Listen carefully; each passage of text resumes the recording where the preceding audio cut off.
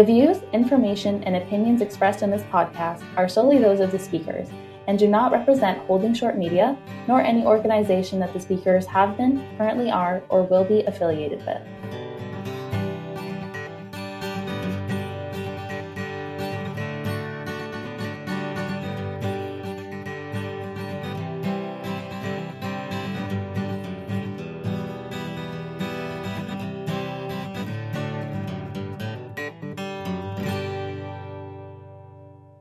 Hello and welcome to the Holding Short podcast. I'm your host, Laura Matheson. Today we are joined by Allison McLean. Allison moved to Toronto from Thunder Bay in early 2013 to join Porter Airlines. Prior to her promotion to Director, System Operations Control, Allison also held the positions of Duty Officer and Manager, System Operation Control Center. While paying her way through university, Allison did some part-time work in the wee hours of the morning as a ramp attendant, loading Dash 7s destined for northern mines and fishing lodges. From there, she was offered a job to help an airline with logistics at remote bases. The job became a passion, and the rest is history. Allison spent the next decade and gained most of her operational experience in northern Manitoba and Ontario as a dispatcher and operations manager. Allison's interests include listening to her extensive vinyl collection, water sports, the outdoors, and of course, traveling. I am truly so excited to have her joining me today. Welcome, Allison. Thank you so much for having me. Thank you so much for joining me. All that to say, how did you get your start in aviation? Well, the simple answer is that I've always loved traveling, like most people in this industry. So I started when I was young and it quickly became habit. So the travel industry was always an interest to me. While I was in university, a friend asked if I wanted to sling bags in the back of aircraft on a part-time basis, kind of in the wee hours of the morning to make some extra cash. So I accepted, and I needed to pay for that traveling habit, and well, I needed to pay for rent, of course, too. So I didn't get into aviation with the expectation that it would be a career, but it sucked me in, and it's hard to lose interest when you're continually learning and moving along. And I would also say that working on the ramp was a great way to start. I was eventually exposed to all kinds of different positions, departments, companies, and even different aviation businesses. So the industry's big, and there's a real variety of opportunities. And for me, it was a lesson to not hesitate to try something new. What is the System Operations Control Center, and what sort of operations fall under this department? I'm so glad you asked me this because, most people know aviation has one or two acronyms, but so many people don't actually know what SOC stands for or what it is that we do. So SOCC is the System Operations Control Center, like you mentioned, and it's really the heart of an airline, or the epicenter, where those day-to-day decision-making, problem-solving, communication, collaboration, all those fun things happen. So I'm going to just kind of walk you around the department because it really it's made up of so many different roles, but also different departments. So, and each kind of role supports a different operating group. So to start off, the focus of this group is really that operating day, and maybe up to 48 or 72 hours in the future. So it's a very narrow focus. And again, to keep it simple, their job is basically to execute the commercial flight schedule. So the team members include people like licensed flight dispatchers who, for example, support the flight crew, provide flight plans, monitor weather conditions, ensure that they communicate any kind of changes to the flight if anything happens en route. We also have a team of airport operations who support the stations and ultimately the passengers. So whether it's, verification of transporter documents, load planning, or even just assisting specific situations. So if a passenger's travel was disrupted, like a misconnection or a cancellation, they would support those customer service representatives. There's also crew schedulers, who ensure that every flight has a full complement of crew. This team also does a lot of puzzles and problem solving when there are any type of disruptions. So I'm sure you can imagine if there's a disruption to a passenger on a flight, then there's likely a flight disruption for the flight crew as well. So lots of problem solving there. And then we also have a maintenance controller from the tech ops department that sits within the SOC. So that really facilitates the communication with aircraft performance. It also gives the pilots easy access to speak to an engineer and dispatch so that they can collaborate together. And then kind of like to pull the room together, the duty officer, they're like the quarterback of the operations center. So they're responsible for not only the supervision of the room and the members within it, but ultimately they're the decision maker when Porter might face some challenges operating that flight schedule that's been given to us. So yes, the duty officer is that guy that cancels or delays your flight.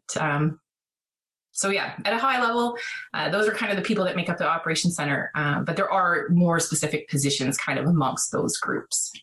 I've been very fortunate to have had a few different tours of SOC over the last few years. And I always feel when I walk into that department that I'm watching the equivalent of a person being put on the moon. It's just, there's so many screens. There are so many people working towards a common goal of a successful, safe flight. I'm always so impressed whenever I go inside SOC just to see how specialized the roles are amongst the entire team. It's really neat how every group kind of has their own specialty too. And like I said, how they support the different operating groups. So, pilots have their own kind of support system, in-flight has their own kind of support, CSRs, ramp, whoever you may be. You have a connection and a communication point in the operations center. Now, we've mentioned just sort of how varied the operations are and the different positions that fall under each category. What training does someone need to work in SOC? So because there are so many positions, I'm going to try and keep this a little bit broad. But something that we've really seen in the last few years is a sharp increase in college programs available for students. And that has really helped individuals gain a strong foundation before they actually necessarily get their foot in the door. But what's really most important in SOC anyways is initially we're looking for team members that have some sort of basic aviation knowledge. The learning curve can be really, really sharp. So, we need there to be that basic understanding, runways, the technical side, maybe a little bit of meteorology or understanding technology. So beyond a person's school credentials, I would say we're looking for someone with a strong technology comprehension. So I make this joke all the time, but we push a lot of buttons in SOC, and that pun is intended. But, you have, just like you mentioned, we have stations of 4 monitors or more. So you are constantly using multiple applications at the same time to do what you need to do. We're also looking for individuals that can multitask, make decisions, work through problems themselves. It can be really fast paced and things are always changing. So it also helps to have a little patience.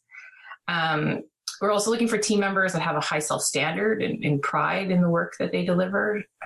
We're not frontline or passenger-facing team members, but our customers are our in-house team members, right? The pilots, the customer service representatives, or any other team member that needs our assistance or guidance. So I'm looking for a well-rounded individual who has a willingness to learn, I'd say. So that's high level what we're looking for.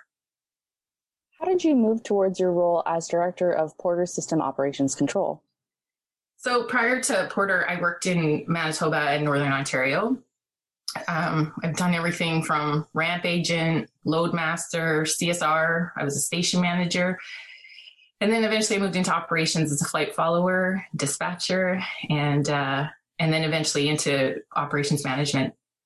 I first came to Porter Airlines as a duty officer. So as I mentioned, that position is really the point person for the day-to-day ops. And it really gave me the chance to exercise that decision-making abilities and understand how Porter operates, because it really is a diamond in the rough. So after about 3 years, I was promoted to SOC, and I've been in my most recent role of director for about 3 years. And you'll notice that there's only one C in my title, and that's because I'm responsible for the entire operation, not just the activities in the actual ops center.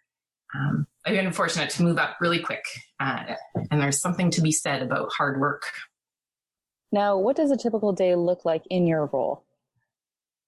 My day-to-day responsibilities really depend on how the airline ops are running that day. So if there are blue skies across our network, I'm with my management team working on technology or process improvement, communication.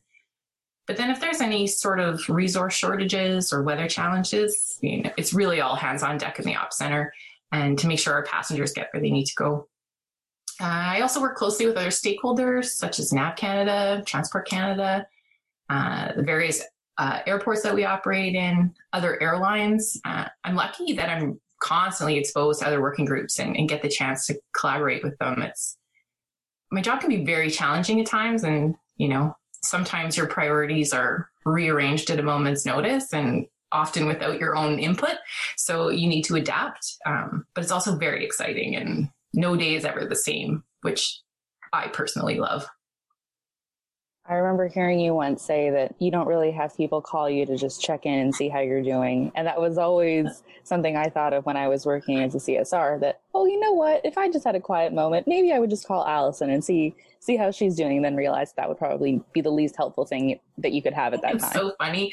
I was actually just speaking with our VP at Tech Ops last week, and I said, I know I often call you and I don't necessarily have good news. And he says, Allison, I actually cringed when I saw your name. So no, people don't always love a phone call from me, but that's okay. I got broad shoulders. As someone who has worked in multiple roles within aviation, how do you think this impacts the way you approach your role as director? Probably have some street cred. No, really. I think I can show like a certain amount of empathy to other operating groups. I mean, I've worked in passenger facing roles. I can understand how our decisions in SOC affect the front line.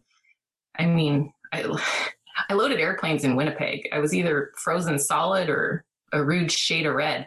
So, no one can see us right now, but I need SPF 50 on like a shady day. So I think just having had those experiences when things were tough, I'm also always inviting others into the ops center for tours. I know you mentioned this too, and I always want people to come in and spend time and observe. I also expect the same of my team to go out and spend time with other operating groups, getting dispatchers in the flight deck or duty officers to spend time at our stations. I think that's really important to develop relationships and develop that empathy. And I also think that having an eclectic background gives you a broader perspective. I want everyone to go out and get as much experience as they can across the industry, and sometimes even outside of the aviation borders. You can apply a lot of skills to aviation or vice versa. What is the most rewarding aspect of your role? When I get it right. It's funny because I'm not actually that competitive, but I suppose, when I make a decision and it works out in my favor, my success leads to a positive passenger experience and a positive team member experience. So, I mean, everyone likes to get home on time, right? Making decisions can be difficult, and the consequences are very real and the outcomes are variable. So it's almost like public speaking. For most of us, it's absolutely awful, but then you practice and you learn for the next time. And then you start to gain the confidence and experience you need, and it gets easier and you get better at it. So I also need to mention my most recent reward, and that's really been my team. They've been one of the most engaged teams I've ever led. And let's be honest, this has been one heck of a year. But these guys show up. They're volunteering, they're networking, they're participating in the industry. And, even with Porter, while we've been hibernating, they all show up on our calls. They're an incredible group, and I can't wait to rebuild with them in 2021. What advice would you have for someone considering a career in airline operations? I think the first thing is just to find people in the industry and talk to them to get an honest perspective. There's no doubt that you're going to have to work hard if you want to come into this industry. So it does help if there's a little bit of passion. And I didn't even know that I had a passion for aviation until I got into it. But if you think that airline ops is for you, the first step is really just getting your foot in the door. Because once you're actually in it, the possibilities are really endless. And you can use your skills in so many different ways.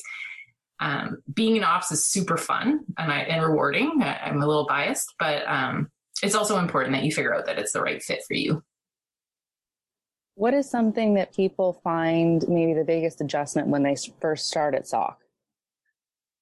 Being able to change gears, the constant changes. Plan A doesn't work, you got to go to plan B. Plan B doesn't work, you got to go to plan C. Humans, and what we've really found lately is, they like a boring operation. They want everything to be on time. They want everything to work out just the way they said it was going to work out. So, and for SOC, that can be hard because your plans don't always work out. They can fall apart on you, and then you have to still find another solution, communicate it, and get everybody on board with it again. So, I would say that resilience. What role do you feel mentorship has had in your career so far? Still really working on that personally. I finally do have a couple of people that help me through my let's call them professional challenges, but it's more like peer mentorship. I'm so happy to see mentorship programs ramp up in the last few years. And since I haven't been lucky enough to have one myself, it's probably why I think it's so important to give back. Mentorship isn't something that just like falls in your lap. It hasn't been for me anyway. And so I always encourage others to take that opportunity. I mean, if that resource is offered to you, grab it, hang on. Our jobs can be really hard. Your job, my job, all of our jobs. And I hope I can support young and upcoming leaders so they don't feel isolated, but supported, and help them determine the next steps in their career or what their next, step in professional development may be. But I guess what I really can say around this is that your connections in aviation are important. And I'm lucky enough to have quite a few of them. Now, if you had a very clear mentor early on in your career, how do you think that would have influenced the career path you would have taken? I don't know what I don't know. I'm not disappointed in any of the choices I've made, but I do think that my choices might have been easier if I could had the opportunity to bounce them off of somebody. But I also believe that, sometimes our struggles may be a little bit harder, but maybe that makes the reward even better. Outside of Porter, what other roles do you hold in aviation? Laura, it's pretty simple. I just show up and then I talk a lot about it. There are so many programs and foundations.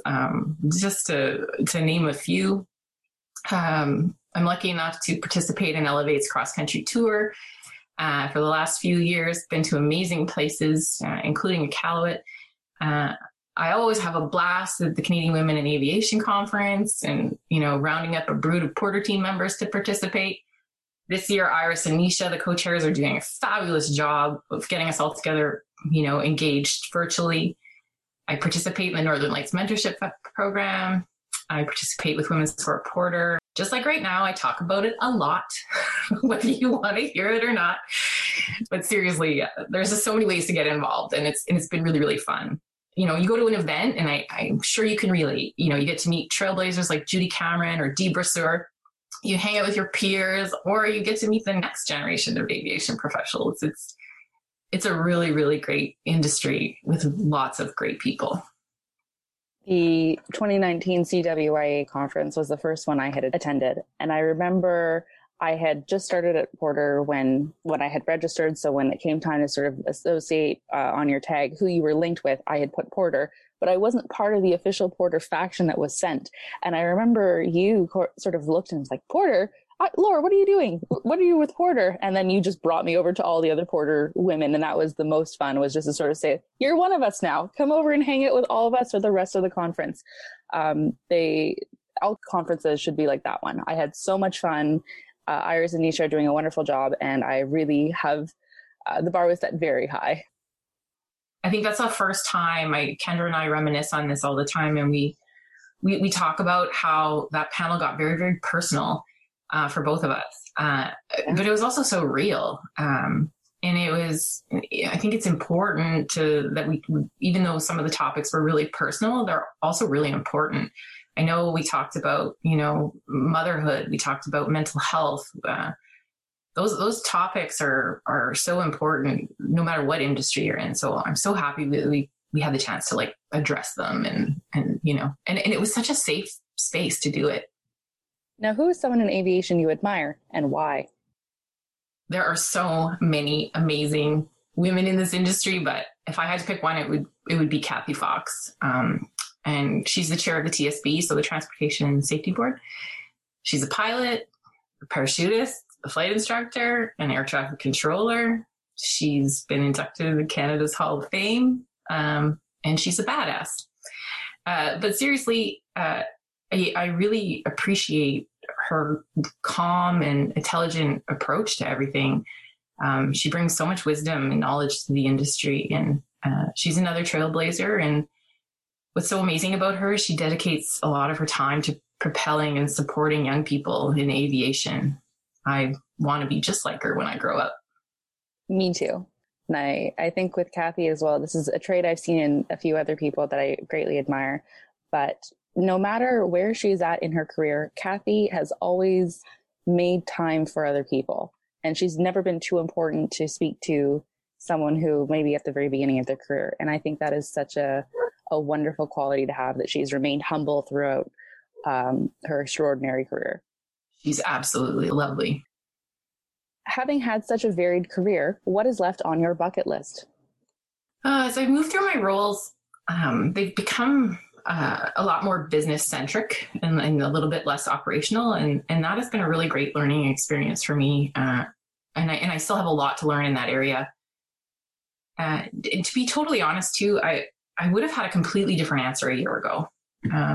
But right now I'm pausing. I'm going to wait and see. There are so many unanswered questions. The future of aviation is more uncertain, I think, than it ever has been. And my initial focus is really going to be on helping Porter rebuild. What I can tell you is that I'm not done. I still have a lot to do. I have a lot to learn. But I think that's the best part about this industry. I'm going to learn for my entire career, and it's never going to be stale. Sign me up. What's next? Now, would you please share with me a favorite memory or highlight from any point in your career? I get asked this question a lot. And even though I can pull a new memory from the vault, I've recently found that the stories I choose are always from my experiences in the North. Whether it was Baker Lake or Webequie or Pervernatuk or Iqaluit, the experience for me was just so formative. The Northern camaraderie, the sense of community, how to operate safely with no resources. Those are still, honestly, the recipe I think that makes me successful today. And it's also the reason that I have a passion for aviation. Believe it or not, it's not the airplanes. I would recommend that if anyone has the opportunity to grow their aviation careers in the North, whether it's Northern Ontario or the Arctic or the territories, you should take it. I met the best friends for life, and it taught me so much more about being creative, compassionate, and it made me the ultimate problem solver. It absolutely changed my life. I think one of the turning points for me was kind of like in my early 30s. I'd been laid off and I had started a new job in Thunder Bay, and they were looking at consolidating all their different operations. They had a base in Pickle that ran their own operation, and they had a base in Red Lake that ran their own, and then Thunder Bay. So for emergency response purposes and things like that, they were bringing everybody down into Thunder Bay, and I was responsible for the ops center in Thunder Bay. So I spent like a week flying around with my good friend Austin in a caravan, learning the Wasaya network. So, unloading caravans and developing really, really beautiful calluses on my knees from offloading cargo. And I would say that was like one of the most like pivotal experiences for me. We were flying around and we'd see a moose and fly along the rivers, and then we land in a community and everybody's excited to get their cargo and their vegetables. And it was really, really a big change for me. And I knew that this is like the industry I wanted to be in. It was But I have so many fun stories. I spent a few days with Melissa Haney and Kendra Kincaid in Iqaluit. I got to hang out with my peers, and the community like welcomed us with open arms. And it got around like wildfire that we were in the community to talk to young girls and young people about aviation and to get them excited about it in a place where, they're reliant on aircraft for all of their supplies. We got there, and everybody at First Air was so lovely. They flew us up there. They housed us. They gave us tours. NAV Canada let us in the tower. So we all got to see, the fire department took us out on the tarmac to spray fire hoses. Like it was so beautiful. And I have so many of those stories when communities are just like welcoming you and so happy to have you there. Now, before we wrap up today, where can our listeners find you on social media? LinkedIn's probably the best place. And my name is Allison, and my last name is McLean, Maclean. Allison McLean, thank you so much for joining me today. It's been a pleasure. Thanks, Laura.